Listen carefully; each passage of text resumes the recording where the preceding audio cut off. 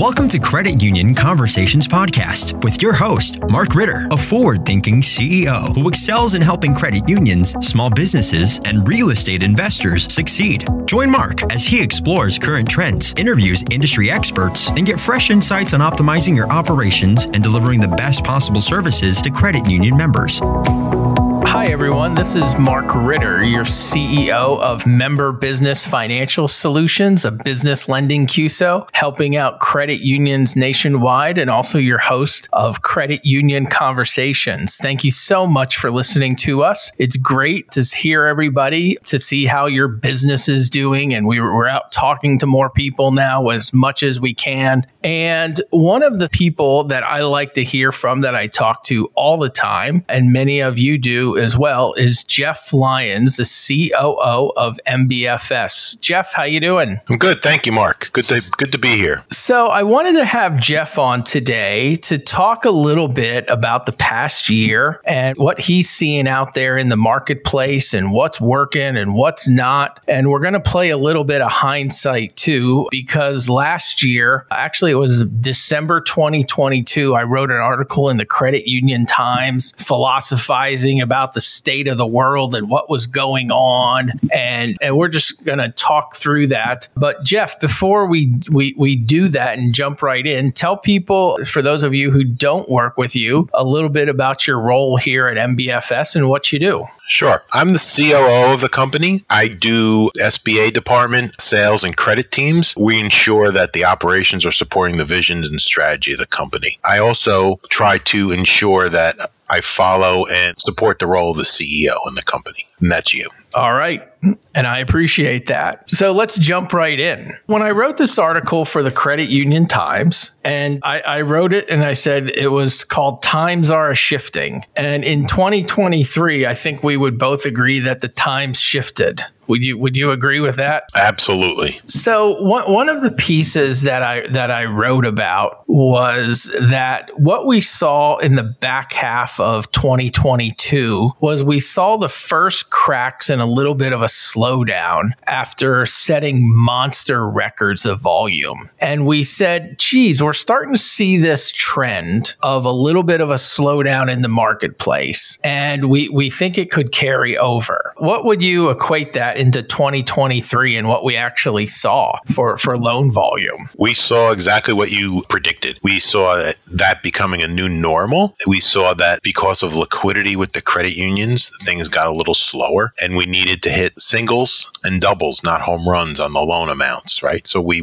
moved it to smaller loans to be able to continue to make commercial loans. Yeah, it was interesting because there was always money to be had. So it was very easy to boost your numbers and build your portfolio going out and just finding the biggest loans that you can. But even the volume, as the volumes went down, so did the units. And you mentioned one piece about liquidity. And I got to tell you, this is the one piece that I got completely wrong. And what was it? Maybe mid 2022, we first had a couple credit unions contact us that said, hey, I'm really starting to kind of want to worry about liquidity a little bit. So we might pull up a little bit, but we thought, that's the outsiders. And I remember talking to one of our board members here saying, geez, this could be a couple months. It might be 6 months. No. We were completely wrong. All of 2023, we saw credit unions impacted in managing to the liquidity that they have. And deposits still continue to be a struggle. And we're sitting here in January 2024 as we record this. And a year from now, we can tell us that we're wrong, but I don't see it getting better this year. I see it stabilizing and starting to get better, but I don't see liquidity getting better with our credit union friends this year because they just keep bringing in money that costs the cheap money flows out and the expensive dollars go in. And as soon as they come in, they're lent out. So what are you hearing and seeing? So let's call it like a perfect storm. They had investments and prior to 2020, middle of 2022, before rates went up, they could switch and sell and buy different investments that for their portfolio to continue to make money. They then, when the rates started to rise, they got not caught, but their investments were at a certain interest rate and they couldn't sell them as easily without taking that loss. So when we talk about liquidity, it's just that their money's tied up. They still have money and they have access to it. It's just that it's tied up and they need to allow those investments to amortize now so that money's coming back a little slower. And that's exactly what's continuing to carry on. And couple that with an economy that's kind of rough for people, and you see deposits walking out the door because people are using their savings more and more for living expenses. So they're not solving that problem for the commercial loan side where, hey, we can do a bunch of commercial loans this year. That's not the case anymore. They have to kind of manage it a lot tighter. And I think prior to that, they were managing it, but it was never that issue because of the lower interest rates and be able to swap and sell other investments. So, and it continues, like you said. Yeah, I also looked in that article about the portfolio. In 2022, credit union business loan portfolios grew 20%. And it was that way over the previous 5 years. It's a good time to be us. This year, portfolios haven't gone down, but they're definitely in the flattening environment. And I think this year and even into next year, you could see very much a lot of stagnation or decline in people's portfolio because you're seeing that natural amortization. You're seeing loans kind of being nudged out of the portfolio because they're looking to free up money and it's becoming more competitive. So yeah, I just see it there. But all along, the other piece that we talked about was credit quality. And when I talk to a group of credit unions, the one thing that I say is delinquency has been near zero. It's about as low as you get. So you're going to see that come up to a normal stress level. You're going to see that delinquency come up, and it has, and it will. What do you think about the delinquency? Obviously, we were dead on saying delinquency is going to rise, but what's your outlook on the delinquency side? Well, you and I have been around the block a few times in this lending world, and it's kind of like a roller coaster, right? It's up and down. It's worse in the past. Definitely. But we're not seeing that increase. I think, or I hope we've all learned a little bit from previous cycles and we didn't jump the gun and change our loan to values, change our debt service requirements. So we're still healthy. Like you had said, the risk rating, the credit quality actually improved, and it did as we look at our numbers, a small microcosm, which I was surprised by, to be honest with you. Our risk rating average is down a little bit, and that's great to see. As far as delinquencies, people are still managing it. We do a lot of commercial real estate loans, so there's cash flow going on, and when we've managed those numbers, and I think a lot of our credit unions are conservative in their underwriting approach. We kind of help them with that, and that's helped quite a bit. So we haven't really seen that pop yet. Like you said, we should expect it, and it is going to come, and we're being proactive as much as possible, and we encourage our credit unions to be proactive too, to be ready for it. Yeah, the one thing that I really wince at is if somebody says to me, we've never had a loan go bad. We've never had a charge off. It's always been fine. Nobody, which also tells me nobody's, and financially, the credit unions will be fine, but nobody has physically and mentally been prepared to sit in that board meeting and say, we have a large loan that's having issues and it could be a potential loss for us. And that's sometimes a conversation that is difficult to have, but you have to have it and prepare before the loan goes bad. So yeah, I really think it's going to be last year. I think it was a year of transition for people when they couldn't just make any loan they wanted, whenever they wanted, how they wanted. They have to plan it a little bit more. And also you just don't have an unlimited budget out there to say that I can do as many loans as I can plow on our systems. What do you see out there looking back at the 2023 year for us and for our industry? What are your kind of thoughts? So, yes, delinquency you need to be ready for that, and you need to discuss that. Communication is always key with everything, and especially with your board when you start to see some delinquencies start to rise. Now, having delinquency, again, it's not a horrible thing because most of the loans that we do and our credit unions do are backed commercially with good collateral. And if we've got healthy loan to values, you're secure. Now it becomes a matter of how do you work out this loan? And it's how do you help your member reasonably where you're still ensuring that the credit union overall is protected. And I think delinquency and then the further level is charge-offs. And I don't think we're going to see a lot of the charge-offs because we're secured with good collateral. But the delinquency is going to go up. It's how do you manage it? And it's communication. Get in front of it, talk to your borrowers. What can we do to help you? And that's okay. There's nothing wrong with people modifying loans during this time. That's what you do. So let's pivot a little bit and talk a little bit about what you're seeing and what we're seeing here out in the marketplace, along with some of the credit unions that are still successful on how they're handling things. One of the pieces we'll talk a little bit about. You're a fan of SBA loans. I'm a fan of SBA loans. Overall, our industry has really struggled with SBA loans outside of a few outsiders. So tell me a little bit about what you're seeing up for the SBA marketplace and what's going on there and how it might fit with what people are doing. I'm a big fan of the SBA, as you well know, and that's a big push for me to help credit unions understand it a little better. Last year, credit unions only did 3% of SBA loans.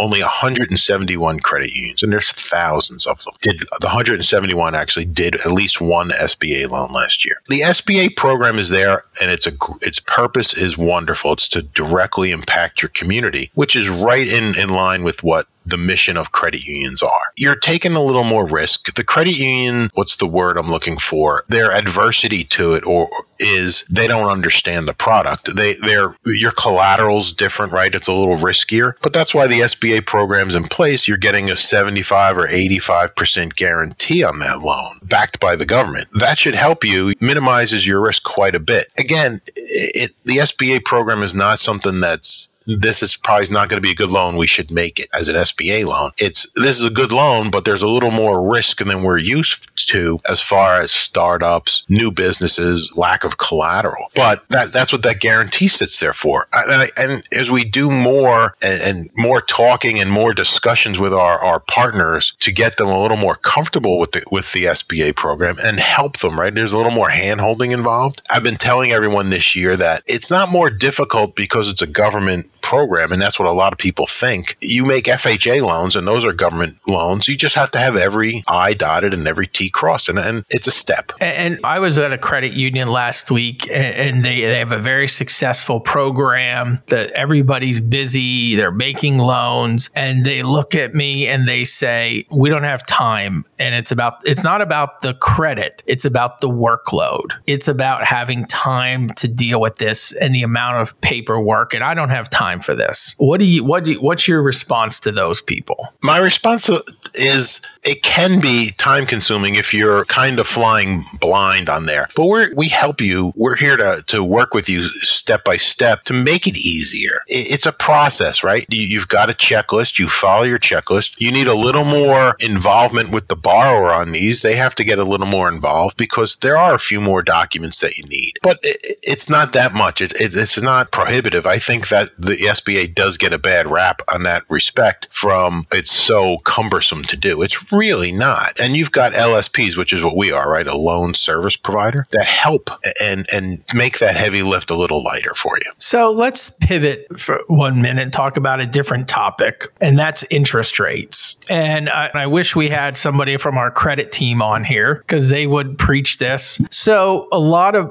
properties were bought when interest rates, people were getting mortgages for 3.5%. And now people are looking to purchase properties, or they're looking to refinance these properties. And maybe the loan is 7, even 8%. And it completely throws the calculations off for can these people pay back the loan on this property? What's your outlook on on how those higher rates are really impacting? And what do you tell credit unions on what to do with those higher rates, really digging into the profitability of real estate investments? Yes. So as the rates rise, your borrowing ability declines, right? Because you only have so much, let's say, rental income, and you have to meet debt service requirements. We typically say 1.25%. So as rates rise, your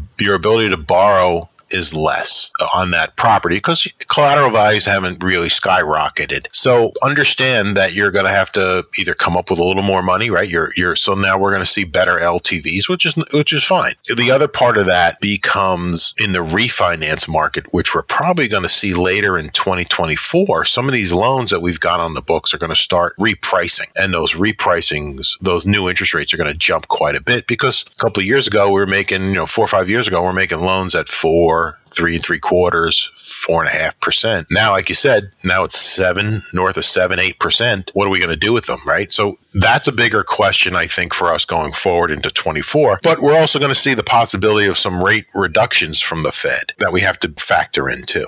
Yeah, I think one thing that credit unions have to be prepared for is that we have what I call one-way variable rates. When these loan rates go down this year, it's just going to be a flood of refinances. But when rates rise, you're stuck with them till they reprice in a few years in the normal amount of time. So a lot of people have really been taking some extra margin this year on looking at higher rates, and it's helping the whole portfolio. But that's going to go away quickly, and those are going to be your first loans running out the portfolio. And if you kind of stick your feet in the ground and say, no, I'm not doing it, well, then I know what yield you'll get on the portfolio on that loan. It's 0, and you're going to have to redo it anyway. So yeah, it's a balancing act, right? Absolutely. So in our last few minutes here, let's kind of hit up. Volumes are down, times are a little bit tougher, but volumes are not 0, and there's still credit unions out there lending, and they're lending successfully. And I'll just kind of highlight what I see for people doing, and then I'll see what you think. And I think the first piece that I see for the credit unions that are still working is planning. And when I say planning, it used to be you told the lender they have a goal, whatever, here's your goal for the year, go do it. Whereas, and generally they could exceed that, they could blow through it. Any loan that they brought in, any size loan that they want, the credit union could generally fund it, or you could participate it out. That's not the case today. So I really see the successful credit unions planning what they want, how to maximize the funds that they have, communicating with the lenders so the lenders can communicate with the borrowers, and really do things in an organized plan so you're not creating ill will with your borrowers. It's not frustration internally among the different departments. Everybody's being on the same page. And that's the first thing that I'm seeing for who's doing well is they're planning much more in-depth and thorough than they ever have. What about you? The credit unions that you see that are really doing well, what are they doing differently than other people who are struggling? Yeah, you've hit on a good portion of it. It's having a good plan in place, understanding that we've struggled now for a year with liquidity. Let's get together and figure out where we're going to lend, how we're going to lend, who we're going to lend to, right? A lot of people have retrenched. Come up with a good mix and know what you're doing. So the planning is important. Maintaining that credit quality, right? You're not going to bend because rates are up so people can borrow less. So you don't want to stretch your LTVs. You want to maintain them. And then the other part is shoring up your operations, right? Your back office operations, which we help with, but you guys, our credit union clients, have people staffed up. You know, Jeff, it's kind of funny because every time you go to your IT department, you talk to somebody, you want to change it of a focus. They're like, I don't have time for that. I don't have time for that. That's a great point because this is the time for it. This is the time to change your procedures, change systems, invest in better systems because people can actually get it done now. Be proactive and don't be reactive, right? You're going to have to be sometimes. Some things are going to catch you blindsided. So, but be ready for them. But really Be proactive. Be looking through your portfolio reports, checking your delinquencies, getting on top of them, and communicating. It always comes down to communicate better with your clients, your customers, your employees, and let everyone know what you're thinking and where you expect 2024 to go. And also be flexible to understand that things could change pretty quickly, as we well know in the last 4 years here, and be ready to jump on board a change. Just be flexible. Yeah, Jeff. I really just think it comes down to managing your business day to day, week to week, month to month, instead of just reacting to the marketplace. And it really causes a lot of frustration across the board. Really just that proactive planning, focusing everybody's activities on what you want to happen. So yeah, I owned a store, a business, and I always used to tell everybody it's easy to manage when times are good, but you really have to manage when times are rougher. And that's where we're in. You've got to kind of, you're not just sliding through. You've got to pay a little more attention to things. It's not much, but you do. Absolutely. Well, we hit on some good points today. Hopefully, hopefully you people learn a couple different things. And if there's anything you'd like to talk with myself, Jeff, others at MBFS about, just message us. You can message us on LinkedIn or our website, mbfs.org. But really, we appreciate you listening, and I hope you subscribe to us. We drop episodes every 2 weeks, usually on a Tuesday, and hopefully you can listen to this on your favorite audio platform while you're driving to work, you're at the gym, and in this time of the year, maybe you're out there skiing. Heck, who the heck knows, or plowing you're shoveling your sidewalk. So, well, I appreciate your time, Jeff. Always good having you on the show, and keep listening to us and subscribe on your favorite audio platform. Thanks a lot, and have a great day. Thank you for listening to the Credit Union Conversations podcast. Have a question? Visit markritter.com for more information.